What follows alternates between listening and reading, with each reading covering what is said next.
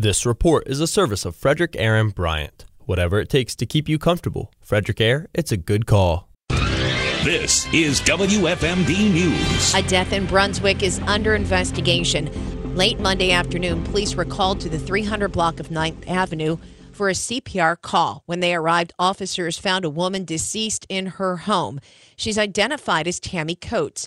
Based on several factors at the scene, Brunswick police say Coates' death is considered suspicious. The Frederick County Sheriff's Office processed the crime scene through the night and into the early morning hours. Coates' body was taken to the state medical examiner's office for an autopsy. The investigation is continuing. Anyone with information which could help with the investigation is asked to contact the Sheriff's Office or Brunswick Police. To read more, go to our website at WFMD.com. As the investigation continues into a fraud perpetrated on the city of Frederick, efforts continue to prevent this from happening again.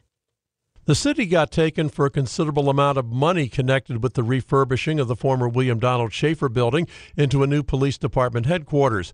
During a recent appearance on WFMD's Morning News Express, Mayor Michael O'Connor said the city was the victim of a fraud, but it can and must continue its efforts to detect these types of activities and stop them before they get started. Our obligation as an organization is to make sure that every day we're working with our IT staff, with our police department, with our employees to do everything, our emergency management and security people, to do everything in our power to secure our people, our facilities, and our information to the greatest extent possible. He called this an ongoing effort.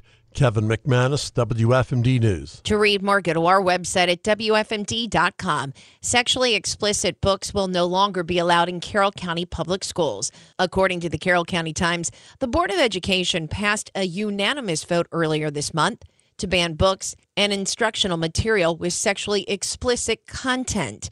In order to do that, the board members had to redefine the phrase sexually explicit. Some community members, as well as the student board member, were unhappy with this policy, saying it's too vague and not clear. To read more on local stories, go to WFMD.com. Now you can text your news and traffic tips into this station at 301-694-9363. I'm Diana Gibson. I'm with Maryland's News Radio Center, 930 WFMD.